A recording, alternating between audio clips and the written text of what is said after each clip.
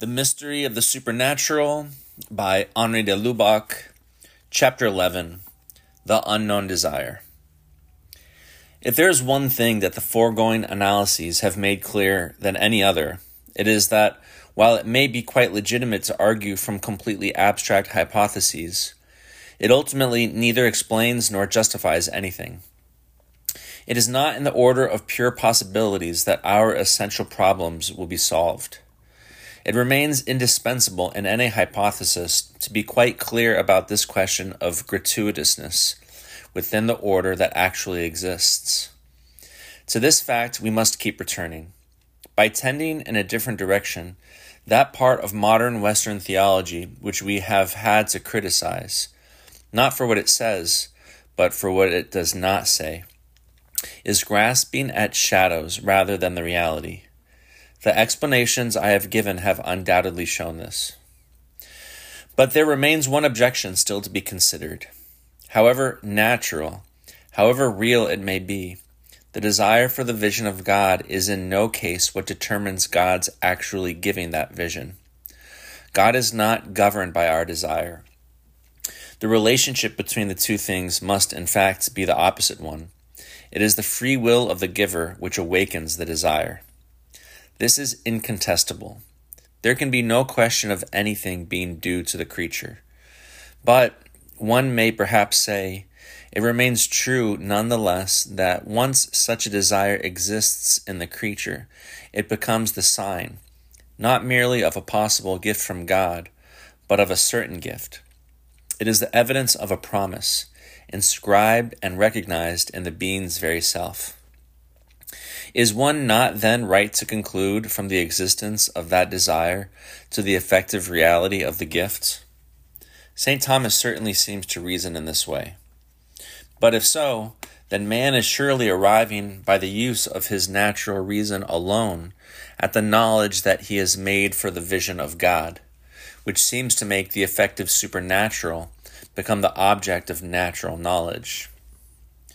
It is clear that this fresh objection is not concerned with the gratuitousness of the divine offer, but rather with the mysterious nature of the dogma from which we learn of the offer's existence. One may perhaps recall the discussion which sprang up not long ago about the mystery of our supernatural elevation. Pere Agai de Broglie had been accused of rationalizing the mystery because he wished to demonstrate by reason the natural desire to see God. He had no difficulty in refuting the accusation. He showed that he was quite right in thinking that natural reason can recognize in us a radical aptitude for supernatural happiness. In fact, in his theory, this power of reason was not the ability to know either the essence of such happiness or the fact that we were actually called to enjoy it. There was, therefore, no cause to show so much suspicion of a thesis so limited in scope, as though it unfolded some unheard-of secret. It was quite wrong to cut short the discussion by appealing to the 19th century condemnation of Froschammer, or indeed to any other decision of the magisterium. The suspicion would, however, be well-founded and possibly even necessary, if we were to combine the thesis I have been defending with the one supported by de Broglie. For this would mean declaring that natural reason has the power to reveal to us that we are in fact called to the vision of God. But is the desire for the beatific vision really, in its full nature and force, able to be known by reason alone? This I do not believe. Remembering always what St. Thomas himself says, those things that are expected above reason and the final end of men, I want to remain firmly within theology. I am not trying to establish a philosophical thesis, but to study a dogmatic statement and all that it implies. I do not say that the knowledge gained by reason of a natural desire, outside any context of faith, proves strictly that we are called to the beatific vision, and that therefore we can naturally attain the certainty that we have been created for that end. On the contrary, I say that the knowledge that is revealed to us of that calling which makes us certain of that end, leads us to recognize within ourselves the existence and nature of that desire. People frequently reason as though all the mystery were on God's side, and there was nothing in man that eludes the grasp of common experience or natural reasoning. Our whole nature should, in theory at least, be comprehensible to us, and we have the key to understanding all its manifestations. But this is somewhat illusory. I do not think that anyone who really thought about it could maintain anything so clear-cut. Man himself is very deep. Valde profundus est ipse homo. Man is a mystery. He is so in his very essence, in his nature, not because the infinite fullness of the mystery which touches him is actually in himself, for it is strictly inexhaustible, but because he is fundamentally a pur soi, purely in reference to that fullness. When we have said everything the mind can take in, everything definable that is to be said about ourselves, we have as yet said nothing, unless we have included in every statement the fact of our reference to the incomprehensible God. And that reference, and therefore our nature itself in the most fundamental sense, is not really understood at all unless we freely allow ourselves to be caught up by that incomprehensible God. No one must think that we can understand man otherwise than by grasping him in his movement towards the blessed obscurity of God. This teaching, recalled recently by Karl Rahner, was one beloved of the fathers of the Church, both Latin and Greek. In its wider interpretation, as in its origins, it is not specifically Christian, but it acquires a specific character in relation to the doctrine of revelation. Man, the fathers tell us, is in the image of God, not merely because of his intellect, his free will, his immortality, not even because of the power he has received to rule over nature. Beyond and above all this, he is so ultimately because there is something incomprehensible in his depths. Who has known the mind of the Lord? Asks St. Paul. For my part, adds St. Gregory of Nyssa, I also ask, who has known his own mind?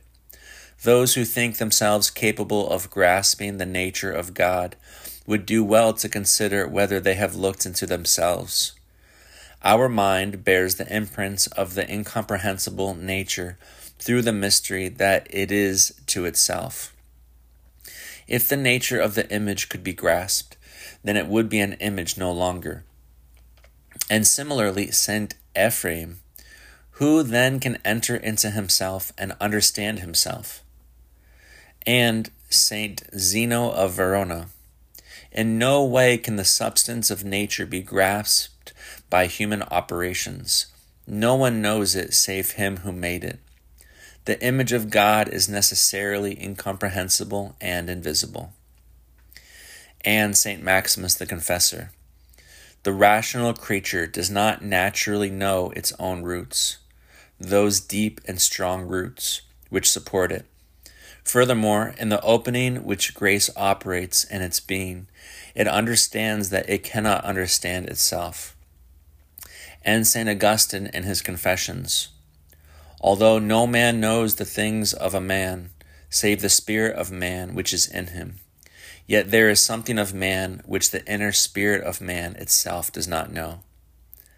So great and wonderful is man's nature. So great is the deep that answers to the deep of God himself.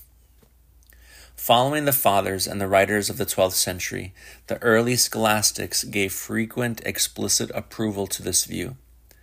The position of Duns Scotus is an interesting one to note.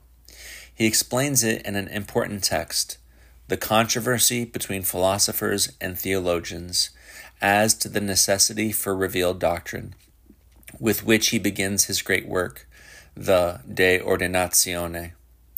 According to the philosophers, he says, there is no such thing as supernatural perfection.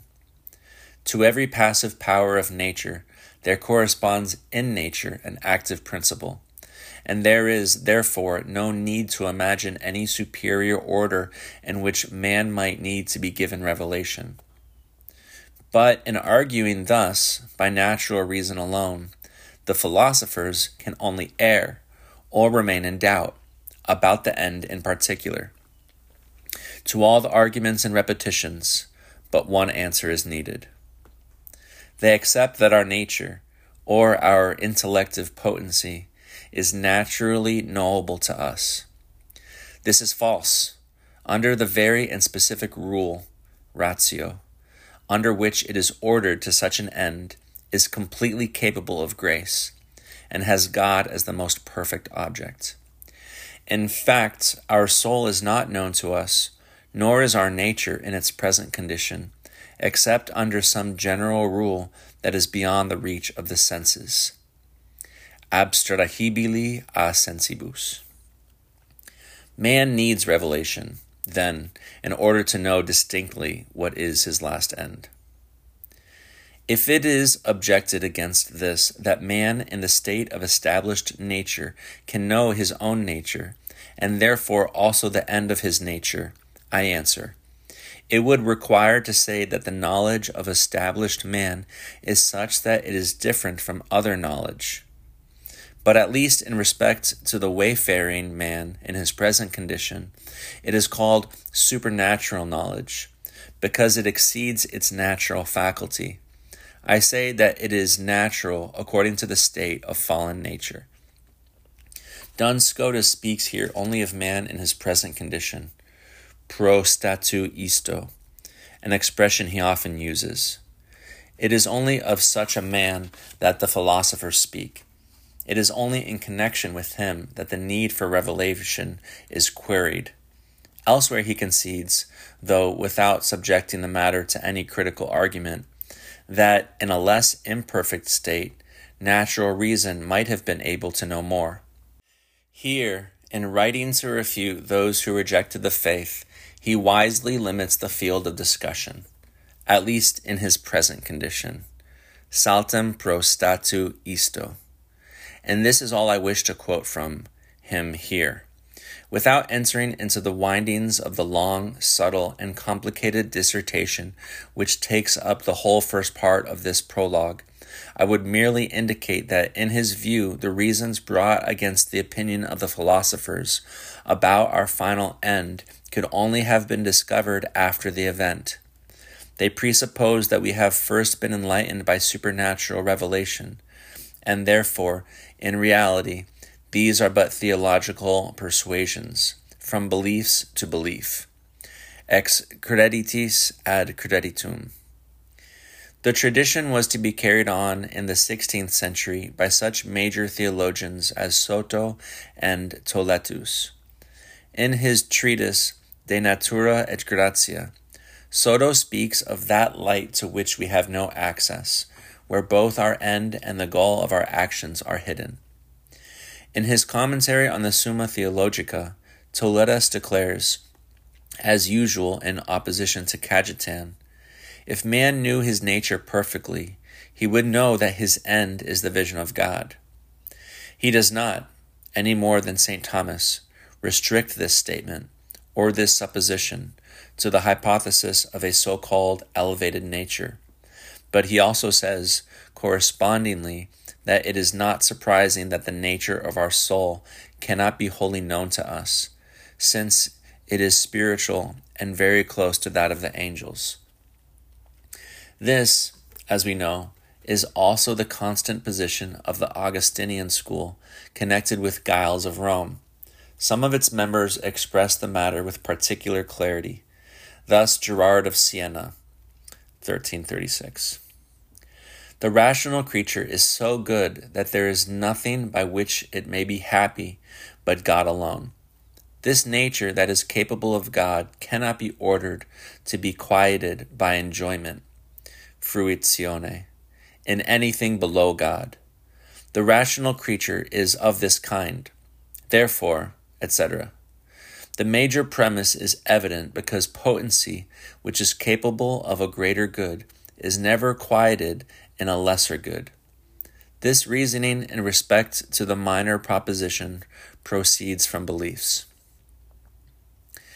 It is really this same teaching, though in less strictly metaphysical language, that St. Francis of Sales is trying to give to Theotime in his treatise on the love of God. We have a natural inclination towards the sovereign good, in consequence of which our heart has a certain inward hastening and a constant restlessness, without being able to be appeased in any way, nor to stop showing that its full satisfaction and lasting content are lacking. But when our sacred faith has represented to our mind the beautiful object of its natural inclination, then, Theotime, what comfort, what joy, what a thrill there is throughout our soul, which then, as though completely overwhelmed at the spectacle of such glorious beauty, cries lovingly, "Oh, how beautiful thou art, O my beloved! Oh, how beautiful thou art!" The human heart tends to God by its natural inclination without properly knowing who he is. But when it finds him at the fount of faith and sees him so good, so beautiful, so gentle and so kind to all, and so disposed to give himself as sovereign good to all who want him, then what joys and holy movements there are in the mind to be united forever to that supremely lovable goodness. I have at last found, says the soul thus moved, I have found what I longed for. We sometimes feel certain joys which seem to come quite unexpectedly, with no apparent cause, and which are often the forerunners of some greater joy. Then, when that joy arrives, our hearts receive it with open arms, and recalling the delight they had felt without realizing its cause, they then know that it was a kind of forerunner of the happiness that has now arrived. Thus, my dear Theotime, our heart has for so long inclined to its sovereign good. It did not know to what that inclination tended, but as soon as faith has shown it, then it sees that this was what its soul sought, what its mind looked for, and its inclination gazed at. And I myself do not fully grasp all that I am. We do not know all that we are, nor are we exactly what we know. Light and life, word and experience are not united. This consideration of a sensitive philosopher applies primarily to the very depths of the soul. There is, says another philosopher, in man's pre-comprehension of himself, a wealth of meaning which thought can never equal. Certain depths of our nature can be opened only by the shock of revelation. Then, with a new clarity, deep calls upon deep. By revealing himself to us, Berulle used to say, God has revealed us to ourselves. Every light cast on God is at the same time reflected back onto man. Thus, just as the Buddhist believes he can understand in a single intuition both pain and its remedy, the origin of evil and the way to deliverance from it, so by perceiving something of the holiness and love of God, we become aware of our own sinfulness. Commenting on Isaiah, Origen says that the prophet began to see his wretchedness at the moment of beginning to glimpse the glory of God. William of St. Thierry says the same thing in a more general way. Never is the mode of human imperfection better grasped than by the light of the countenance of God in the mirror of divine vision. And Marie de l'Incarnation says, the purity of his spirit shows us the impurity of ours. Similarly, it is by the promise given us of seeing God face to face that we really learn to recognize our desire. Of course, the two cases are not completely parallel. In the first case, we are dealing with a wholly religious reality. And furthermore, the correspondence is direct and is established totally by way of contrast. In the second, a reflection of a metaphysical kind arrives at what the revealed object implies, beginning with a fact, the promise that we shall see God face to face as a free gift, a promise that is part of the Christian revelation. One examines how this can be possible, and by its light one interprets observations or inductions whose precise bearing could not previously be recognized. It remains that the desire of the mind, which does not fall within the scope of empirical psychology, is not deduced from purely rational premises either. The natural inclination to the sovereign good of which Francis of Sales spoke was only translated into consciousness first under the aspect of a desire for happiness in general, a desire which might not merely mistake its object, but even pursue quite worthless objects. It was this same distinction that fascinated Bonaventure, the distinction between the knowledge of beatitude in general and the knowledge of beatitude in particular, the former being inborn, the latter given to us by faith. It was a distinction generally held in scholasticism. Similarly, the movement of the intellect, never satisfied with the knowledge it has, constantly rising from cause to cause, can be interpreted as a sign of the Spirit's desire. And as we know, this was a consideration particularly dear to the mind of St. Thomas. But in order to interpret that sign so well, to discern so clearly in it the desire to see the first cause in his very essence, it was surely necessary for St. Thomas to be at least oriented by his faith. It must, at least, as Père Roland Gosselin points out, be that faith which gives him complete certainty in his interpretation. For the actual desire, though it certainly exists in every man, being inherent in his nature, is not in him personaliter, as the early writers say. It is only in him simpliciter, or naturaliter. Or, if one admits that it is not entirely unknown because of its spiritual character, it may be said that, like the soul, it is the object of a knowledge that is called habitual, built into the soul itself, as Bonaventure put it, or, as he also says, the object of a knowledge arising from a sense of need, but not of any actual and positive knowledge. Such a desire then takes nothing from the character of the marvelous and incredible newness of the revelation in Christ of our final end. It makes that end no less utterly ineffable. Here we can agree with Cajetan. This end is hidden from us, because it is the supernatural end of our soul. This is what I have tried to show in an earlier chapter. But for us, unlike Cajetan, it is not the absence of any desire that is the reason for that ignorance. Rather, it is the depth of our desire. I would rather say with Père Rousselot, that which, were there no divine offer, would merely be a seeking for something in impenetrable darkness, can, thanks to the light of faith, be expressed in a clear series of syllogisms. What do you know, asked Meister Eckhart, of the possibilities God has given human nature? Those who have written of the soul's capacity have not gone beyond the point to which their natural reason takes them. They have never got to the bottom, and many things must be hidden from them, must remain unknown. The bride only knows herself when she answers the bridegroom's invitation. Berulle was right in saying that the movement imprinted by the power of the Creator deep within his creature, that movement that is natural to the soul, is hidden from it in this life, just as the soul is hidden from itself. It sees neither its being, nor what is at the depths of its being. It is Jesus Christ who reveals within us someone whom we do not know. It is Christ who speaks our soul to us. Thus, the mysterious nature of the dogma remains unimpaired.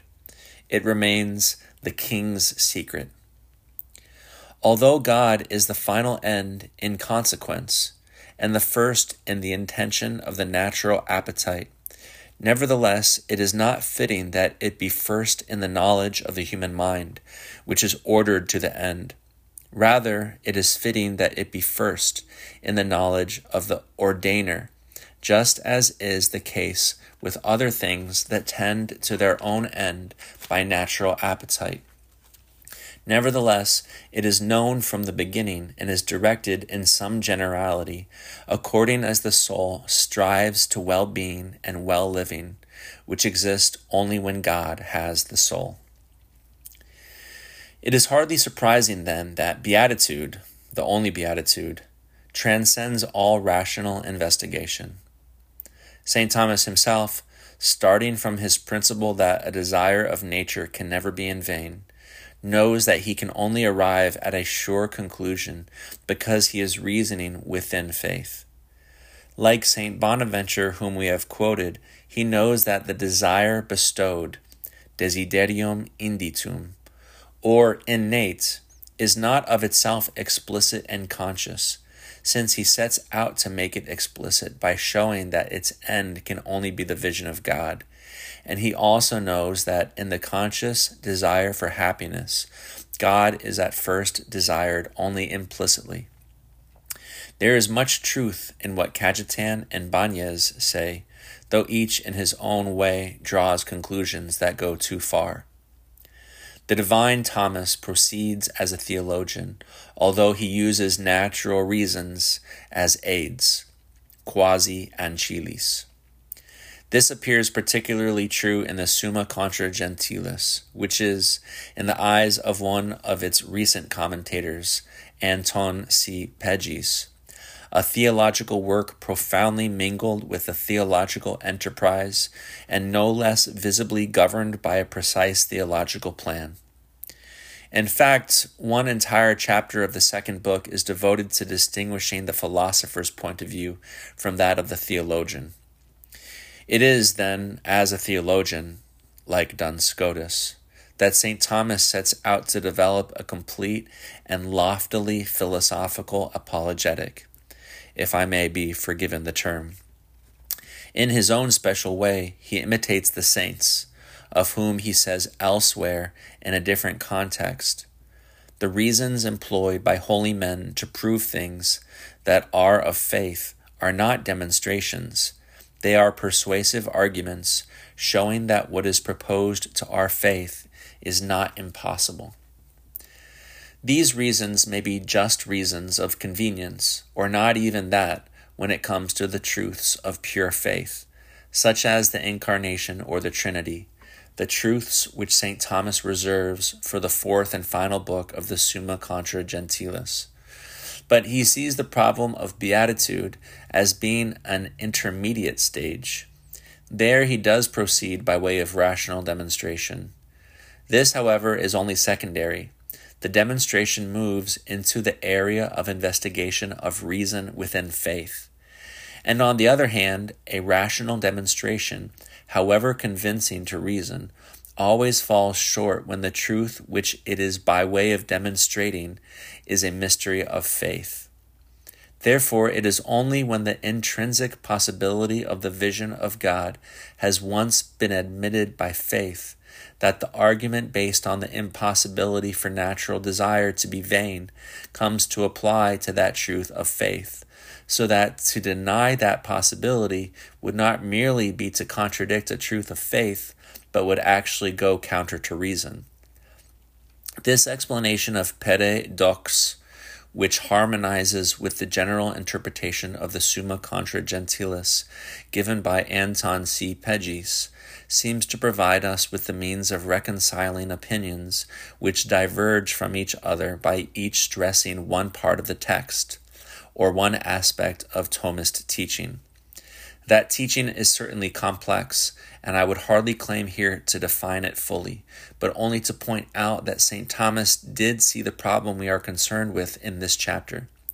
Even if reason can suspect the existence of that beatitude, it cannot suspect its nature. Thus, as soon as they wished to speak about it, the philosophers were grossly and inevitably mistaken. These wonders which God intends for us at the end of time are above reason, just as they are above anything we have any right to. Natural forces are not enough either to conceive them or to desire them. Now eternal life is a good exceeding the proportion of created nature, since it exceeds its knowledge and desire. That is the first reason why we need divine revelation and divine grace. But furthermore, even when the natural desire for the vision of God, which we must remember is not the same as an elicited desire, has been recognized, defined, and analyzed, its end is still only known aliquo modo. No more than we can ever desire it truly sufficiently can we conceive it in any adequate way, even in the light it gets from God, and at whatever phase one looks at of its intellectual or spiritual life. The believing and hoping soul is ultimately left facing an intrinsically impenetrable mystery, what no eye has seen, nor ear heard, nor has the heart of man conceived. We may recall comments of St. Bernard, St. Thomas Aquinas, and St. Robert Bellarmine on these words of St. Paul's. Ineffable words, to be sure, even though he does not give me something to hear, still he gives me something to desire, and let it be pleasing to get a whiff, odorare, of what it is not granted to hear. No one can see glory but he who is in glory. There remains both the desire and the intellect of those who are not in it. This indeed is the manna left us, and the new name written on the stone, which no one who receives it knows. The vision of God, in which eternal life properly consists, is not only a supernatural thing, but exceeds even every created nature, so that it can be neither known nor grasped nor understood unless God himself reveals it. The eye hath not seen, etc.